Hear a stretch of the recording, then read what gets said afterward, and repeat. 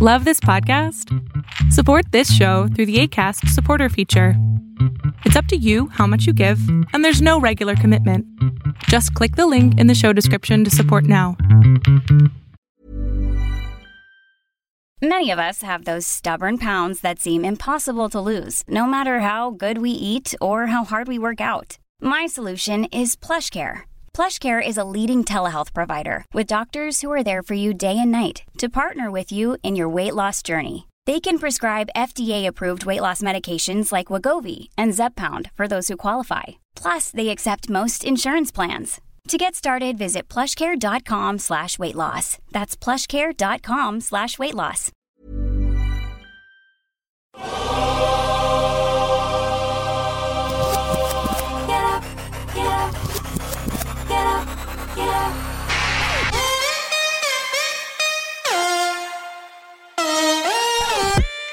Welcome to the Bucher and Friends podcast. Here is your host. Let's send it over to Rick Bucher. Rick Bucher.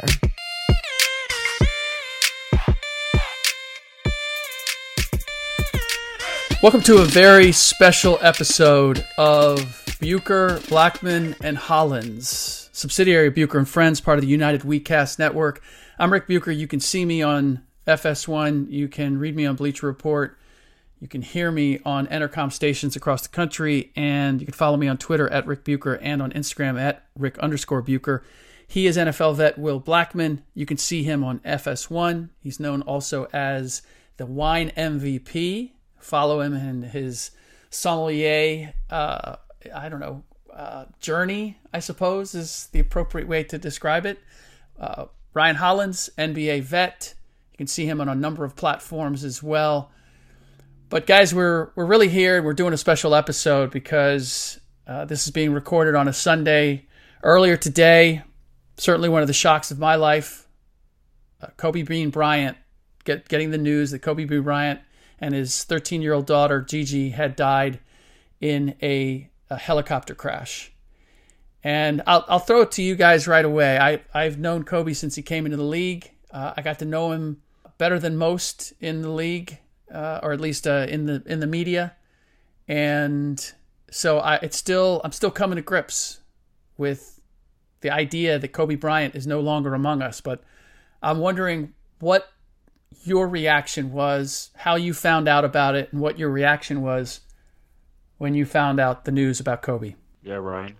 Well, for me, my wife sent me a text message that said Kobe Bryant dies in helicopter accident, and I'm like.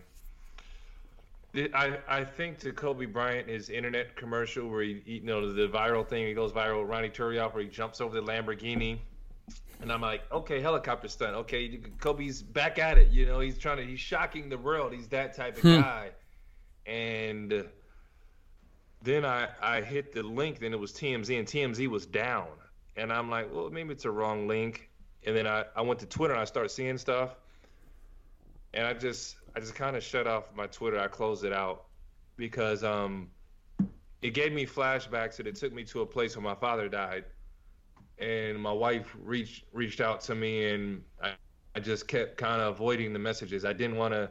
This couldn't be real. This was a joke. I'm waiting for the aha moment, or prank to have come out, and it didn't come out, and I'm still coming to grips with it, guys. Yeah, I was I was upstairs hanging out with our son Ryder, and I left my phone in the bathroom, and then my wife and our daughter Jay, they went to the market, and I was like, okay, let me go get my phone in case an emergency, they need me, whatever. And when I grabbed my phone, I had about 20 text messages, and I'm like, who in the heck is like hitting me up, like what is going on? And it was I have a group message with some of my Boston College friends, and they posted the same thing, the couple of links like, this is what happened to Kobe, and I'm like, this is another like hoax, another whatever, same thing basically you said, Ryan. And then obviously, I went and checked on Twitter, and more people, like legit sources, were like texting me what happened. And I never met Kobe, I never knew him personally, but my wife was saying, like, when you follow somebody closely as he is, like you do with him, it's almost as if you do know him. And, you know, when people, you know, pass away all the time that are big names, but I don't know, something what Kobe hit a nerve hardcore. And I'm pretty chill with all this stuff. I think after I lost my mother as a kid, I became pretty resilient to people passing who were close to me. But this one was different because I put Kobe in that immortal, you know, category where you're like, okay, this guy is legendary and nothing could and ever would happen to him in terms of him as a pro athlete. So that's why when something did, that was major. Yeah. Yeah, that's part of it, is whether you knew him or you didn't, the image that Kobe cast was a guy who could overcome anything, whether it was jumping over the Ferrari or it was shooting free throws with the torn Achilles or playing with, you know, a torn ligament in his finger, like whatever it might be. The first legendary story I heard was when he was trying out for NBA teams and he'd sprained both ankles. And I forget who he was trying out for. I want to say it was Indiana for some reason. He was trying out for a team, and he wasn't going to let that stop him. He sliced and diced the other guys in the workout on two bad ankles because he was just not going to allow anything to get in his way. So when I first heard this, I was like, that can't be. I always envisioned him, guys, as the basketball version of Jim Brown.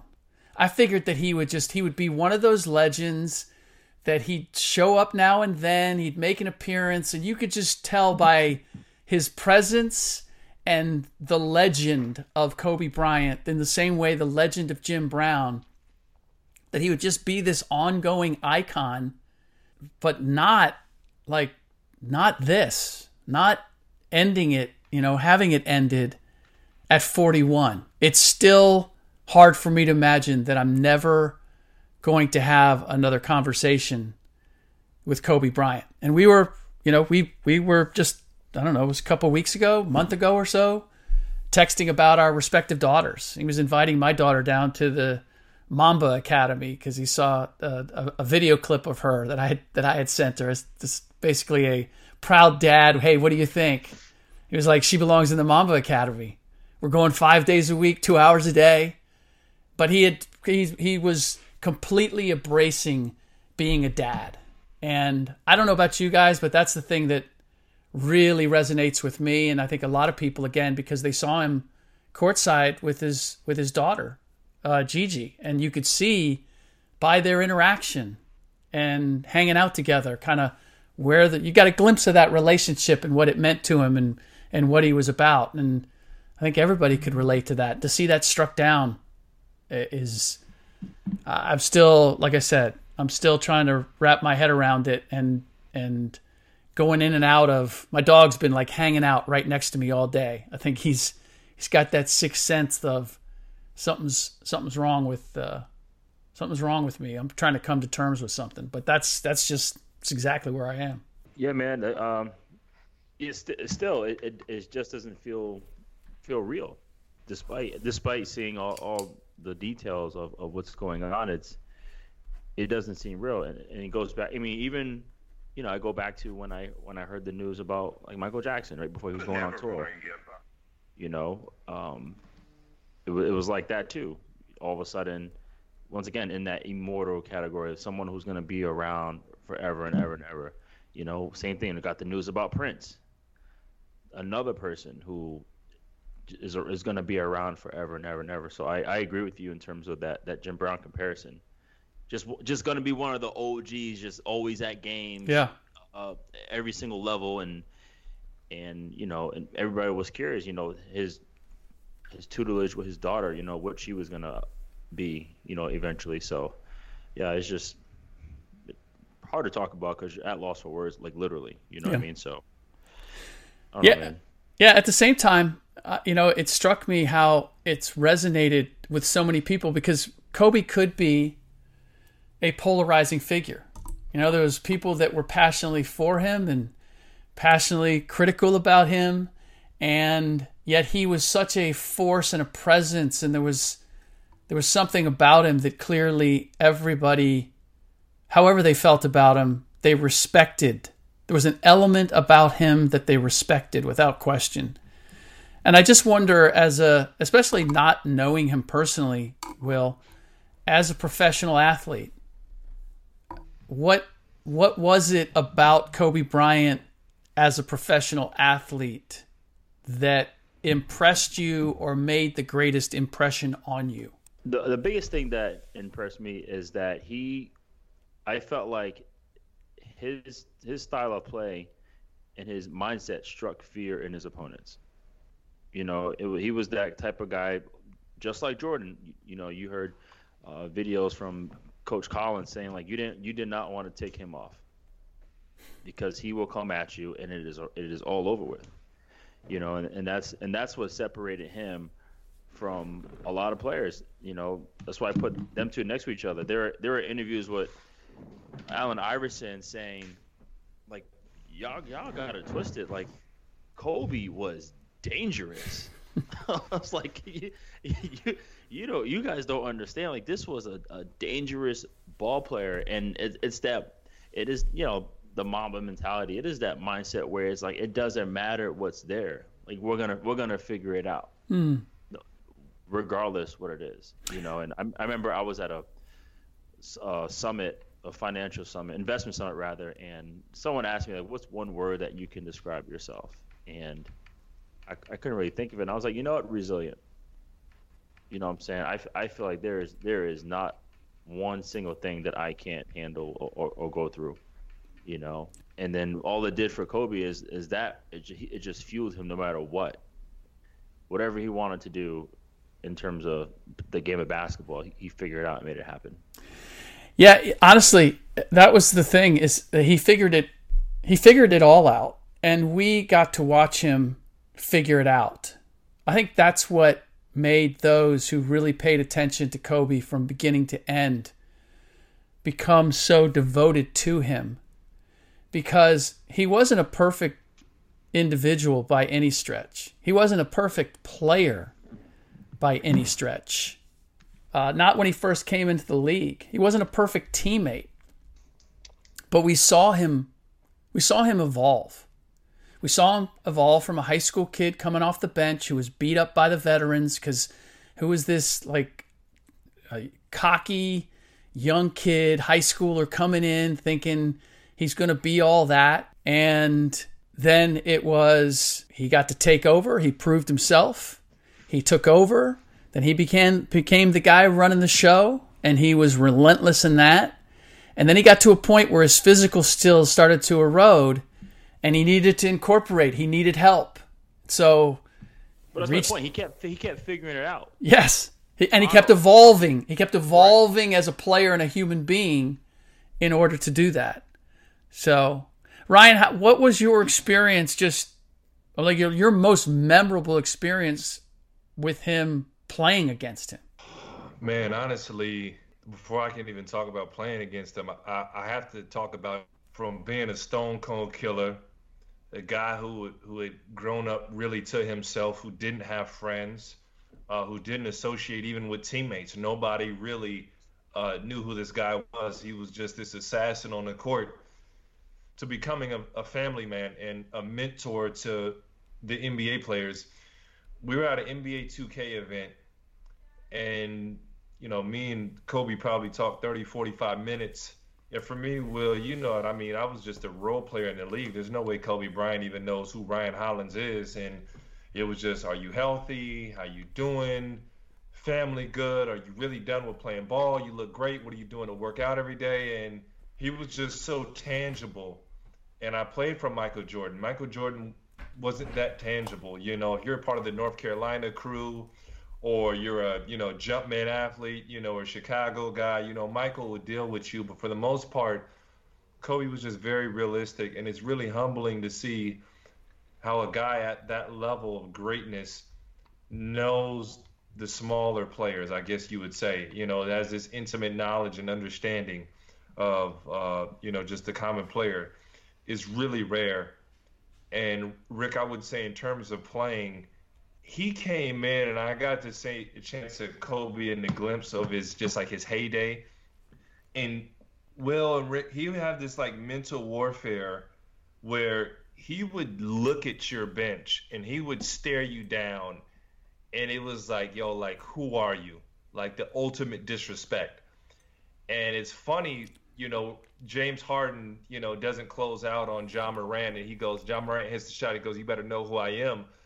James Harden got that from Kobe Bryant. Kobe Bryant would close out on guys, and he would pretty much, like, he would give them that look and say, like, I dare you to shoot the ball. And guys would shoot the ball off the backboard. They'd be so intimidated that it was Kobe Bryant. And he just brought that element to the game, man. I've never seen a level of respect through the game of basketball alongside anybody other than Michael Jordan like that. LeBron James, it seems like everybody wants a piece of LeBron until he wakes up. You ain't want Kobe not one of 82 games, bro. Hey, it's Ryan Reynolds, and I'm here with Keith, co-star of my upcoming film, If, only in theaters May 17th. Do you want to tell people the big news? All right, I'll do it. Sign up now and you'll get unlimited for $15 a month and 6 months of Paramount Plus Essential Plan on us. MintMobile.com/switch. Upfront payment of $45 equivalent to $15 per month. Unlimited over 40 gigabytes per month. Face lower speeds. Videos at 480p. Active Mint customers by 531.24 get 6 months of Paramount Plus Essential Plan. Auto renews after 6 months. Offer ends May 31st, 2024. Separate Paramount Plus registration required. Terms and conditions apply if rated PG. Right. Yeah, no, there's no doubt about that. And it's interesting. You talk about how he connected with you and asked about you. There was actually that, as I went back, I started thinking about all my experiences with Kobe, going back to the very beginning. It was always in there. It was a matter of who he was going to trust. And could he get where he wanted to go? First and foremost, it was, I need to get where I'm going to go. But I remember one of the first times he was on the road with the Lakers. They were in Houston. And he invited me over to his hotel room. I was working on a story. And we were watching, this was when, the only time you got national games, this was before NBA League Pass. Only the national games you got were on Sunday. There would be a doubleheader on a Sunday. And we were in his room watching. And we watched the first game, and we watched most of the second game. The second game was kind of a blowout. And like, I was fascinated by Kobe, but Kobe was a really young player. And I was probably, 10 years older than he was? And so, like, there was a point where I was like, you know what? I was like looking at my watch, and I'm thinking, I am here. I have a private audience with Kobe Bryant, and I'm ready to go before he is. And it was largely just because of what you said. Like, he was lonely as a dude who first came into the league. You think about the stardom that Kobe Bryant ascended to, but when he came in, he wasn't afforded that by his teammates. He wasn't sure how to welcome that with his teammates.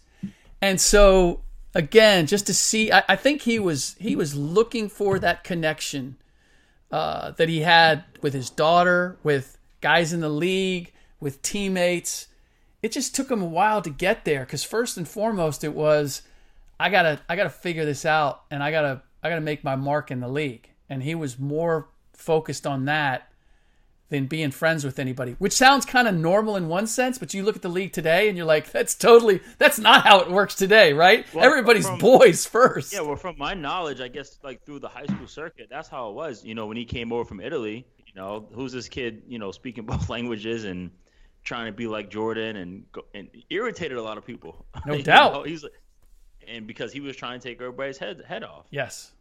So, right, he probably looked back, and you did see it towards the end of his career, how he was being more of that social type of player into the show.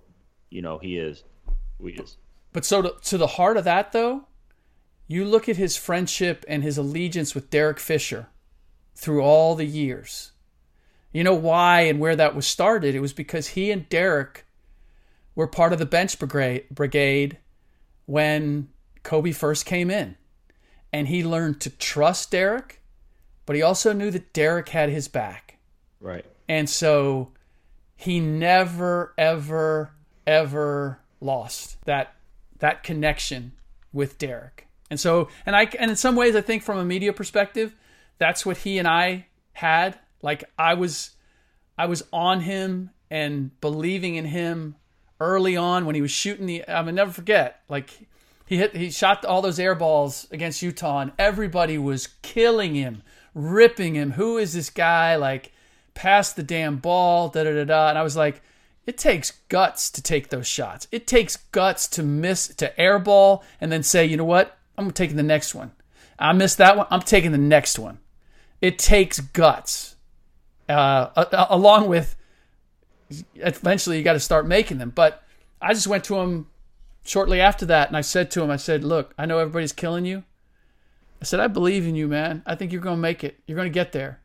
And he was like, I'd take every one of those shots again and then some. He wasn't fazed by it. He didn't need me to say, to buck him up or anything. Right. But he appreciated that I said what I said. And so I think that began the avenue. But I think that's what's so hard here, Will. And I don't know if it strikes you because of where you are in your career.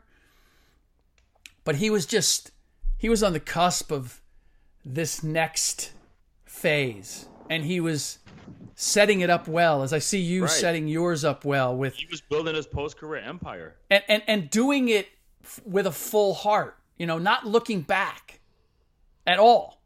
Really kind of conscious of like, hey, that's what I was, but now this is who I am.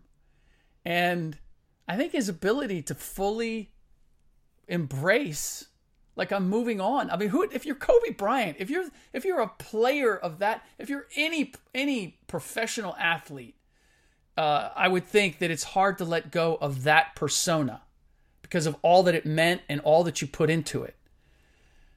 And yet he did it, and he just set it aside. And he went on to the next thing. When he was done playing, he was good. I know, but that's what I mean. That was his mindset in terms of when he was basketball, he was all in. Yes. All in for basketball. And therefore, when he made his decision that he's not going to play anymore, he shut that door. And now he was all in with his next ventures and projects. I mean, yes, it is, but I just look at how hard that is to do. Right? I look at Charles Woodson too. He was a guy who was all in. And then soon as he played his last game in Oakland, he was all good because he knew his body couldn't play another full 16. Right. He knew that. And they wanted him to come back for another year. But right now he's enjoying his ventures, his post-career venture, his passions. I feel like Kobe found his passions post-basketball. Are there any other athletes for you in other sports that carry the same sort of persona or, I don't know, reputation, whatever it is, I feel as if Kobe's persona projects beyond basketball. That players of every sport look at him as a icon. Yeah, for football, it's probably Peyton Manning. I think Peyton Manning's like that. Just a guy who had the same kind of, detailed work. Ironically, they both had the details and right. With ESPN. On ESPN Plus. Yeah. But yeah, that same kind of mindset in terms of the details and preparation, and then well respected by everybody in every single sport, and just how he just stopped playing and then went on and did other stuff. And there's not even a hint of him trying to come back and play. Like once he was done, he was done. How much did you know about his workouts? His workouts and the intensity of his workouts and how often he worked out are pretty legendary. I don't know how they stack up against what you would do or what you heard other guys were doing. Like, where does he fit in that realm? How much did that signify anything? Talking about Kobe's training regimens? Yes. I would put it same thing with Peyton Manning or with Drew Brees. Like, those guys worked super hard. They had legit private off-season workouts where they went at it. They, guys can come work out, and they went full-fledged, went hardcore at it. Any last thoughts, Will, about Kobe? Not really, man. Like I said, he is in that category of immortal to me, and I just totally respected the way he played the game. And a reporter, Mike Jones, he hit me up. He goes, "What did it mean to you, like Kobe? What was his like thing to you?" I said, for me, Kobe was basically the second coming. If Jordan was Jesus, Kobe was the second coming. Yeah, straight up. I mean, that's how I saw it. It still, as of right now, does not feel real. It doesn't feel real at all. Like there's still a part of me that does believes. Not until the service happens. That's when like it might hit me. That it's really, really, really real. I'm still waiting for mistaken identity or something like that. You know what I mean? Yeah. All right. Well, that does it for this special edition. As I said, special edition of Bucher, Blackmon, and Hollins. Just thought we should get together because I know how it's resonated throughout the sports world.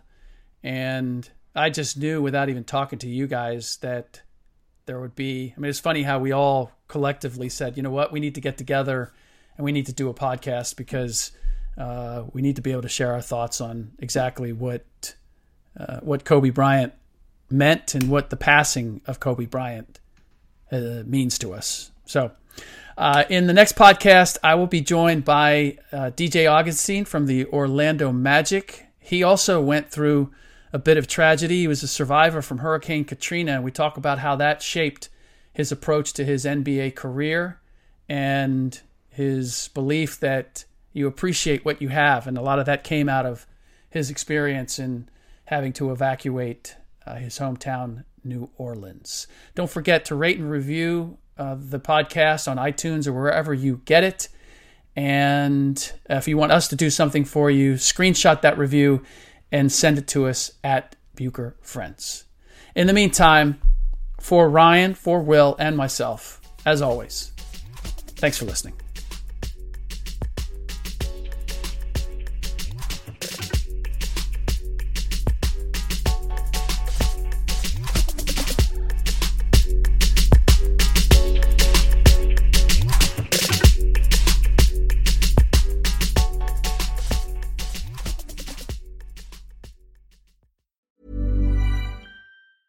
Even when we're on a budget, we still deserve nice things. Quince is a place to scoop up stunning high-end goods for 50 to 80% less than similar brands. They have buttery soft cashmere sweaters starting at $50, luxurious Italian leather bags, and so much more. Plus, Quince only works with factories that use safe, ethical, and responsible manufacturing. Get the high-end goods you'll love without the high price tag with Quince. Go to quince.com/style for free shipping and 365-day returns.